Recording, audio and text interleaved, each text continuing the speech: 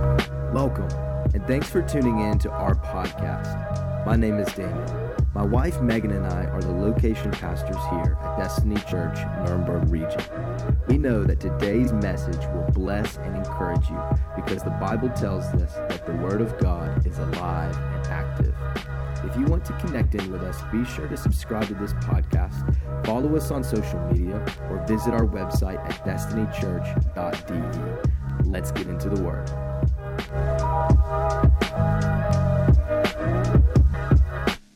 We're continuing the series from the journal, and as I've told you every week, this is my excuse to just not preach on a theme. I'm pretty sure Jesus didn't preach on themes, and he just preached what Holy Spirit was telling him to preach, or what he was communicated. And then Peter stood up, and 3,000 were added to their number that day. He just preached what was inside of them, and I just thought it would be good just to give myself an excuse to unload some stuff that God has spoken to me from my Evernote. And anybody use Evernote in here, by the way? Evernote's anointed.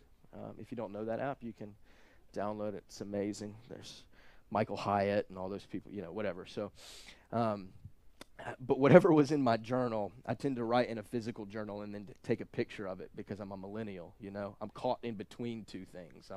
I like the old school. I write it down with a pen. I like to feel it, but I want it digital. You know what I'm saying? So then I take a picture of it. I'm rabbit trailing today. It's because I was in the hospital yesterday with a kidney stone. So here I am. Amen. And that's why I'm rabbit trailing. It's not the medication. They didn't give me anything that strong. It's just me. I'm sorry. This is what you get. So we've been in this series from the journal, and today I want to talk to you out of Revelation chapter 2. Revelation chapter 2. Revelation was written by John. He caught a revelation when he was isolated on a prison island called Patmos, and God revealed some things about what was to come. And whatever maybe your experience of Revelation, the book of Revelation has been, I didn't read the book of Revelation for a while because I was like, those people who are all about the book of Revelation are weird. They're like this and that, and they're using tribulation and post, and I'm like, what are these guys, what are they talking about? They're just caught up in what's going to happen in the future. And I had this mentality of, well, I just need to do what Jesus told me to do and live the way Jesus told me to live, and then I'll figure it out. But there's something powerful in the Revelation. I think about it this way. So let me go there with you for a second. The Old Testament, in Bible college, they would teach you about types and shadows. The Old Testament casts a shadow into the New Testament. And so when you read the Old Testament, you're reading about a shadow of the coming of Jesus that you would read then about in the Gospels. This is why Jesus fulfilled so many of the prophecies, all of the prophecies that you read about him. He fulfilled all those, and then you look at things about the Old Testament, and if you read the Old Testament with that perspective that, hey, I'm looking for Jesus in the text, the Old Testament comes alive to you. But at the same time, the Old Testament shadowing it, the Revelation is also a picture of Jesus. It's also a picture and a shadow at how we can live today, and it casts something for us to look at and be aware of today. And in chapter 2 begins these letters or these writings to the angel of specific churches, 7 different churches. And the one I want to read to you today is the one about the church of Ephesus. And these aren't just to the church of Ephesus, but these are perspectives and ways that they were living and the ways that they were doing church, and the way that was in every single one of them, there was a bit of rebuke, a bit of correction to the church, and then also an encouragement about, I love the way that you're doing this. And then there comes the rebuke. Long before the Oreo principle, you know that if you need to correct somebody, you do the good stuff at first, and then you get to the center, and then you give some good stuff at the end. That's what happened in Revelation. It was the Oreo principle, You get to the point in the middle, but you say, oh, man, you're so awesome, but I need to tell you about this, and then, man, just to affirm you're really awesome, And it's the Oreo principle. So if you ever need to correct anybody, I'm not so good at that with my kids. I just raise my voice and get the results that I want, but I should try it more. And so in Revelation, it's a letter, it's a writing to the angel of Ephesus, and it talks about the church in Ephesus there. and we can learn something from this. So let me read this to you quickly. Revelation chapter 2, starting in verse 1, it says, "To the angel of the church in Ephesus write, the words of him who holds the 7 stars in his right hand, who walks among the 7 golden lampstands." He's talking about the Lord, because this is a picture of what was written in chapter 1. You could go back and read this. But the words of him, so the words of the Lord, of him who holds the 7 stars in his right hand, who walks among the 7 golden lampstands. So this is Jesus himself. This is the Lord, the King of Kings, speaking to the church of Ephesus. "I know your works, your toil, and your patient endurance, and how you cannot bear with those who are evil, but have tested those who call themselves apostles and are not, and have found them to be false. I know you are enduring patiently and bearing up for my name's sake, and you have not grown weary." That's the Oreo part. That's the, hey man, pat on the back, good job. And then he says, "But I have this against you." How many know you don't want Jesus to say, "I have this against you"? "But I have this against you, that you have abandoned the love you had at first. Remember, therefore, where you have fallen. Repent and do the works you did at first. If not, I will come to you, and I will remove your lampstand from its place. Unless you repent, yet this you have. You hate the works of the Nicolaitans, which I also hate. He who has an ear, let him hear what the Spirit says to the churches. To the one who conquers, I will grant to eat of the tree of life, which is in the paradise of God." The tree of life could be found all the way back in Genesis. Can we just pray quickly, and let's dive into what I feel God is saying to us today. Father, we thank you for your word. We thank you for this revelation today. Help us find ourselves in the text that you could speak to us afresh. Help us identify areas in our heart where we need to grow in you. God, would you put your finger on places in our heart today that needs you, that needs to be redeemed, that needs to maybe submit and surrender to you. Help us to not just walk away from here with more knowledge or an encouragement, but today with a transformation from the inside out. God, we want to experience and encounter you today in the text and in what you're saying. Holy Spirit, we welcome you. In Jesus' name, amen. Amen. Megan and I will be married 9 years this month. It's our 9-year anniversary. So for some of you, you've been married way longer than that, and I could totally use some marriage advice. But I still remember, our honeymoon. We took, I had this planned out. It was my responsibility, the honeymoon. I had it planned. I didn't have it planned very good because Megan and I, we had given our life to Christ. We met each other in the church, and so we were waiting until marriage to practice having kids, if you know what I'm talking about. And so I was like, I'm going to plan the night. I'm going to plan it. But we were going to go on a cruise that was an 8-hour drive away from where we had the wedding. So I had to leave my wedding and get on in a car and drive 8 hours. So I planned, I'm going to halfway schedule a hotel room, and it's going to be nice. Still to this day, the nicest hotel we've ever stayed in. Because how many of you know when you're getting married, people give you money? You know what I'm saying? You got it. You're just going to go lavish. And we stayed in the hotel room, and then we got up the next morning and went to the boat. And, man, it was amazing just to get away from it all. And I remember we had our first argument right there on our honeymoon. Anybody else had an argument on your honeymoon? And we argued about money. I don't remember exactly what it was about. I don't care anymore, honestly. But yet we got over it quickly, and we just had the best time of our life. It was amazing. But now, 9 years later, 3 kids running around the house, we're yelling, they're yelling at us, they're pooping in their diapers, and we're like, get them to school, stay up late, they wake you up, and, we're going through all these things, and we've been living together for a long time. How many of you know that the honeymoon phase can wear off? And then all of a sudden, you live with this person that you're married to, and you realize how they brush their teeth. You realize how they eat their food. You realize things like how they take care of the house, or all the little, I like to put the pots and pans here. I like to put the pots and pans there. You know, all these little things. The honeymoon phase wears off. And I think this is what happened with the church of Ephesus. The honeymoon phase weared off. They abandoned the love they had at first. They abandoned the love. Now, rewind years and years before Megan and I got married, I had a crush.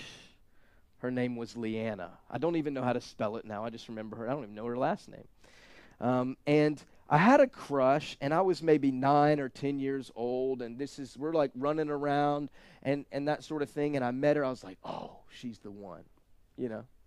Because you know when you're 9 and 10, you just know. She's the one. And so I did what any young guy would do.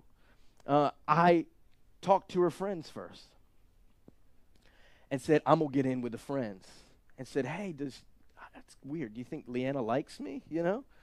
I don't know. Maybe you should ask her. And I just weeks and weeks to get up the courage to ask her. And I said, you know what I'm going to do? Before text messages, I'm going to write a letter. So I wrote a letter. I put because I heard girls like stones. I didn't know what kind of stones, so I just I had a rock collection. I know, this is embarrassing, okay? I got a better rock for my wife. I put a rock in the envelope. I think it was like a nice green amethyst. Is amethyst green? No. Which one's green? Emerald, yeah. I really don't remember what color it was for the sake of the story. Emerald stone. It was totally fake. I got it from a souvenir shop or something in there. Like, this is my gesture to you. And so she then writes back. It's like, I think of you more than a friend, you know.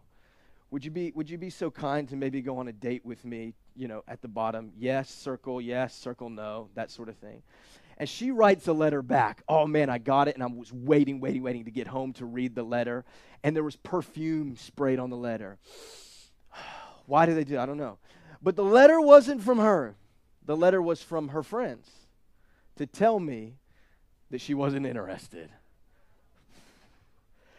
Give me my stone back, you know? I want to talk to you today on the subject, baby, come back. Baby, come back. You ever seen these like movies where they hold the thing and like throwing rocks? Baby, come back. I don't want to let you. You know, and you're like, nobody's coming back to that voice. I know, jokes aside. But it's like this moment, if you've ever had that crush, or if you've ever had that moment where they dump you and you're sitting watching soap operas and Nicholas Sparks movies and eating Ben & Jerry's to wash away your sorrows. I just want you back. In fact, that was the moment I gave my life to the Lord. Maybe some of you have heard my story, but there was another girl who I dated later in life who she dumped me, and I wanted her back. And I prayed to God. I said, God, I'll do anything. I'll go to church every Sunday. Bring her back. Baby, come back. And I'm like, this is what I want. And that's when God spoke to me and said, hey, you've put everything else before me, including this relationship, and now you've backed yourself into a corner. I was asking and praying the wrong thing. But this is what I believe the church of Ephesus did, is they walked away from their first love. They abandoned their first love. Can I just tell you that God's desire is to have a relationship with you? His desire is to have a relationship with you. It is not, please hear me, it is not about religious duty and habitual traditions. It's not about, I need to do this and I need to do that. And sometimes growing up in church, if you have, can actually hinder us, because maybe we grew up with some traditions that we think that's what Christianity is. If I just follow and check these boxes, then He loves me, and we feel like we're earning love. And this is the thing about the gospel, is that it is the only religion celebrated and followed after that He came to us. Every other religion says, I got to get to Him. I got to do this to get to Him. I got to climb the mountain. I got to climb the ladder. And sometimes we try to do that in our relationship with God. He wants a relationship with us. In fact, in 1 John it says, God is love. God is love. But yet so often we're trying to earn his love. We're trying to earn it. And in fact, by trying too hard to earn love, trying too hard in checking the religious boxes, we may feel like on the outside we have it together, but in our hearts, we've distanced ourselves. We've abandoned love. We've followed law, but we've abandoned love. This is what I think the picture of Ephesus is. Ephesus had it together. I mean, from the outside, listen, they had it together. It says, I know your works. I know your toil. I know your patient endurance. How many know that's a hard one? Patient endurance, and how you cannot bear with those who are evil, but have tested those who call themselves apostles and are not, and found them to be false. I know that you're enduring patiently, and you're bearing up for my name's sake, and you have not grown weary. Like, that sounds really good. I would love for Jesus to say that about my life. You've got patient endurance. They knew the boxes to check. They knew what to do, the right actions. And sometimes we know the right actions, but we can still have abandoned our love. We can still have left the honeymoon phase. This was the one thing against the church of Ephesus. You've abandoned the love you had at first. I don't know where we're all at online and in the room today. And I can only say for myself, but maybe you can rewind and remember the moment you gave your life to the Lord. For those of you who've made that decision to follow him and you remember what was going on in your heart, you're like, if you're like me, I don't know the Bible. I don't have any verses memorized. I'm all in. I love you. I don't know what to say. I've just experienced and encountered love. Maybe some of you have never even experienced and encountered with that, and all your relationship with God has been maybe out of religious duty and action and tradition. But God's call to us is to be in love relationship with the one who is love. We can look the part all day. We can say, hey, how are you? Oh, I'm blessed and highly favored. Amen. Doing all right. God is good all the time. And then on the inside, we've abandoned love. We know what to say. I think I said it 2 weeks ago when we talked about abiding. Like, I can now write a sermon. I know the right things to do and the right things to say. As a pastor, I know Christianese. I know how to talk the language. I know how to say, I know how to make it look like I'm good on the outside. But on the inside, have I abandoned love? Have I just figured out the traditional religious rhythms? And have I abandoned my love at first? We need to come back to the love. For some of us, maybe for the first time. God is love. If he wanted you to work for him, Jesus would have never have came. Because the law, the Old Testament, the 10 Commandments, it was all about doing the right things to be in right standing with God. If he wanted you to work for him, come on, do it. You can do better. If he wanted that, he would have never sent his son to die. He would have never have sent his son to bridge the gap of relationship. That's what it was about. The separation that sin caused, he was bridging the gap. We've abandoned the love in many areas. But I think it's interesting in the text it says, but I have this against you. You have abandoned the love you had at first. I was reading that, I was reading that this way. The love that I had for God, I abandoned it. I stopped loving him. And yes, I think that's one side of it. But I think the other side of it is I've abandoned the love. God is love. I've abandoned God himself. I've abandoned love. Listen, because before you ever loved him, he loved you. And we would like to focus it in on the love that we have. Oh man, I just love you today, God. I love you today. But sometimes, maybe this will free you today. Like it freed me. Maybe you don't feel like it.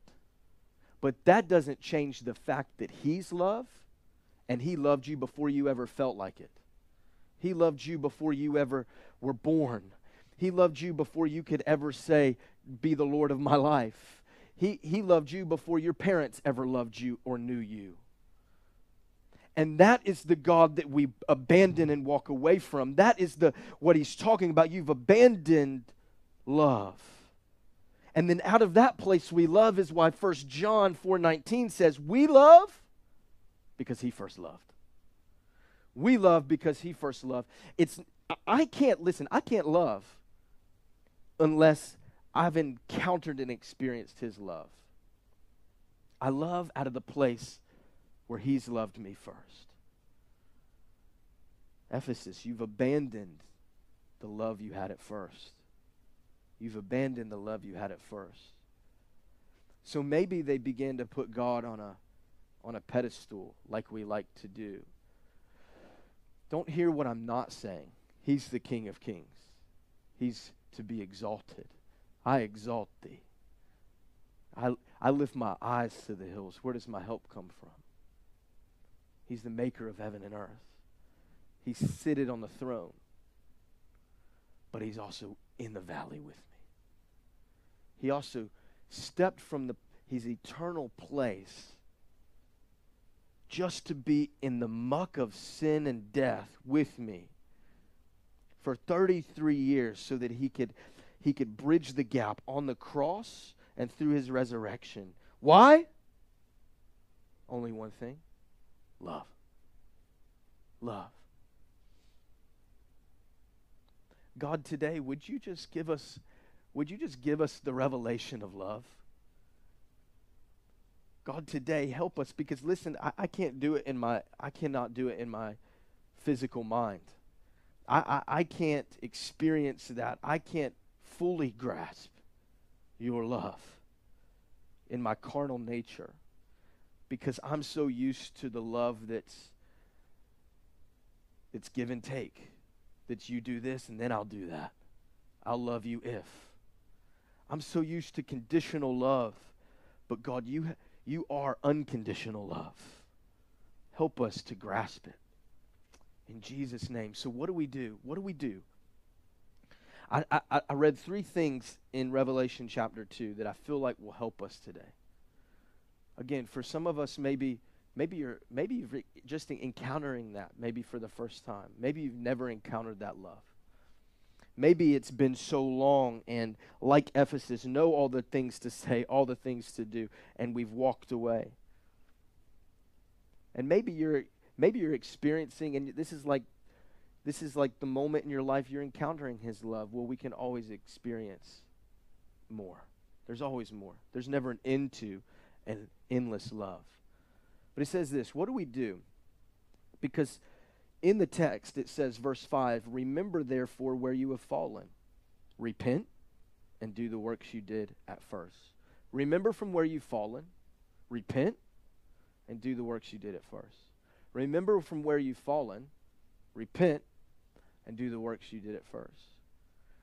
If we're going to be people who come back to, we need to look into the text that he's saying to Ephesus and say, what is he telling Ephesus to do? What did he tell Ephesus? Because then we can learn what we're meant to do. The first thing I believe we can do to come back to our first love, and I'll show you in another Bible story at the very end of this, it says, remember where you came from. Remember where you came from. Remember that you are not your own. Remember that you are bought with a price. Remember that God, again, loved you before you ever loved him. Remember God's unconditional love for you. And remember who you are in him. Because what we try to do is we try to create our own identity outside of Christ.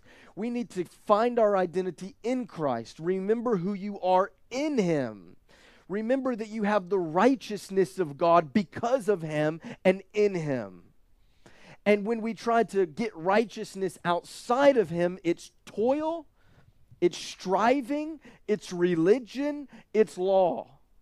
Remember who you are.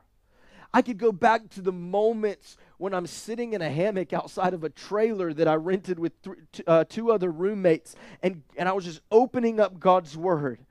And he was just showing me, Daniel, this is who you are. This is who you are, because the world had told me for so long that this is who I was, and God said, I need to strip away what the world has told you and what you've told yourself. And I want to show you who I've created you to be. You need to remember who you are in him. And if you haven't discovered that, that is a journey to go on in him. Remembering what God has done. And if you can't find something that God has done in your life, you see, in the Old Testament, they would put up altars and pillars, and they would tell the stories to their children, so they would always remember what God has done so that they could have faith for what's ahead. Remember what God has done in your life, and if you can't, just go to the Word, because we sang it today. The same God that did it then is the same God now. And if you need to borrow somebody's faith story out of the Word, if you need to borrow somebody else's testimony to fall in love with the one who is love, then that's the tool you need at the moment. Remember what God has done. Remember what God has done. Number 2, he says, remember from where you've fallen, where you came from, and then repent. Repent. How many of you like that word if you've ever grown up in church?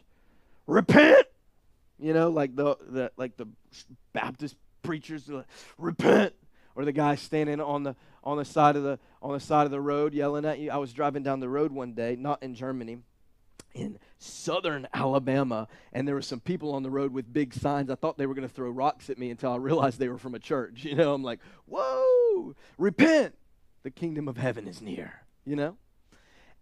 And you're like, oh man, so you've had this perspective of what repent means, repent. But repent literally means to change your thinking, change your mind. And some of us are good at changing our mind. Amen? I really want KFC today. No, Subway. No, I'll have a schnitzel. Yeah, I'll have a schnitzel.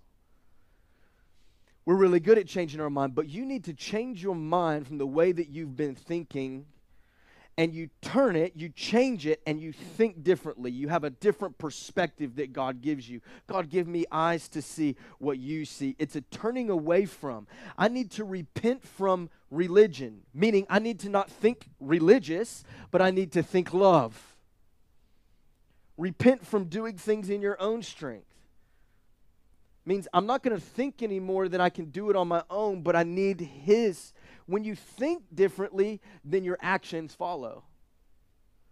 Some of us are trying to have different habits and different ways of life, but we still think the same way. The battleground is here first, and we need to think differently, repent. We're going to think relationship, not religion. We're going to think relationship. We're going to change our mind. We're going to think relationship. We're going to think as sons and daughters, not servants. We're going to think it's different. We're going to think of sons, and some of you would like for your sons and daughters to be servants. Do the dishes. But sons and daughters hold a different position than servants. We're going to think as sons and daughters, not servants. I'm going to think like Mary, not like Martha. We're going to think love, not law. We're going to think love. It's when I fall in love, then the actions come. I can try to fulfill the commandments all day. I can try to do the right things all day. But when I fall in love, that just naturally comes out. That's why when the disciples asked Jesus and said, "What out of the law, what's the most important? Love God and love your neighbor." Love, love. If you do these things, then you'll fulfill all the law. Love. We're going to think love and not law. We're going to think father and not boss. We're going to think father and not boss. Well, I'm here today, God, to get my marching orders. No, we're going to come to him like a father. And maybe you have never experienced the love of a father. Maybe it's been distorted for you. And you need to ask God to redeem that, because he is the perfect father. And so often we see our relationship with God through the lens we have with our earthly father, whether they were present, whether they weren't perfect. None of them are. We need to see him as the father, not our boss. Worship team, you guys can come, and I'm going to wrap up shortly. So we need to repent. We need to change our thinking. We need to change the way we think. And then it says, do the things you did at first. So we're going to repeat the works we did before. We're going to repeat the works we did at first. Sometimes, I read this in a marriage book or marriage counseling or something of that nature. And it said, it was talking about sometimes when you get out of that honeymoon phase, you just need to sometimes, when you don't feel like it, just buy flowers. Because when you do those things, something shifts in your heart. When you act upon it, something shifts in your heart. Something changes internally. We need to repeat the way we felt at first. I could just speak for myself. When those moments, I remember when I gave my life to the Lord, it was like all I wanted to do was come home and read the Bible. It wasn't a chore. Sometimes it can be a chore. It wasn't a chore, but it was something I longed to do. We would go to the beach and hang out and play guitar and real hippie stuff, with our friends. And then I would just go off. I remember I was like, they're probably like, that's the weird guy, like, what is he doing? I would just walk. I just felt like God was pulling me. I would just walk off in the beach and get lost on the beach. And I was just spending time with God. I was just, God, I need you. I need you. And he was just showing me who I was. And we were just spending time together. And maybe you remember those times. Maybe you don't. Maybe you've never had that experience, that love relationship. Today's the day to change your mind, to repent, to repeat the works, to spend time with God. Love requires time. Do what you did in the honeymoon phase. Get the expensive hotel.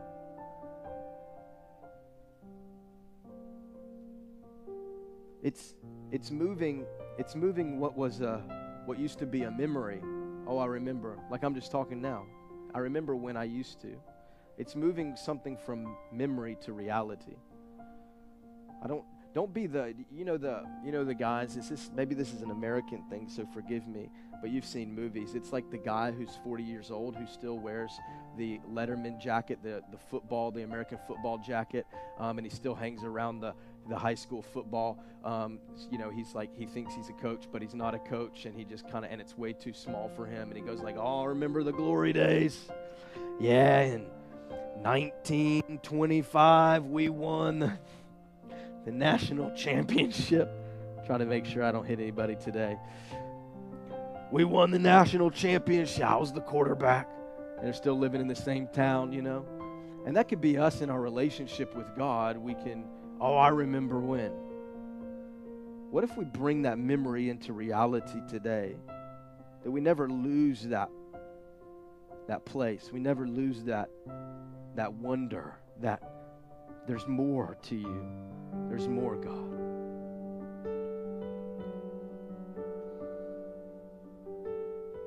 The story in Scripture, the prodigal son, is a great example of, I think, what happens in Revelation chapter 2. And the prodigal son goes to his father and says, give me my money. Give me my money, sucker. This is my inheritance. This is what I deserve. And then he leaves and abandons the father's love, abandons the home, and goes off to squander the wealth. He goes and spends it all of his inheritance. Did that change the father's love? No. fact, his father was always waiting. He'll come back. He'll come back. Always waiting. Because eventually the son, after squandering his wealth, he would remember. After he's in a moment of despair, he's in the pigsty feeding pigs. He's so hungry, like we can get spiritually, just to eat the pig slop. And you know what he does? He remembers. He remembers the love at first. He remembers his father's love. He remembers his father's house. And then he changes his mind. He repents. He thinks, oh, if I just go back, I got enough food. I'm going to change my way of thinking. He thinks differently. He thinks differently. And then he acts upon it. He repeats. He goes back to the house. And he thinks he's going back as a servant, if I could just be a servant in the house.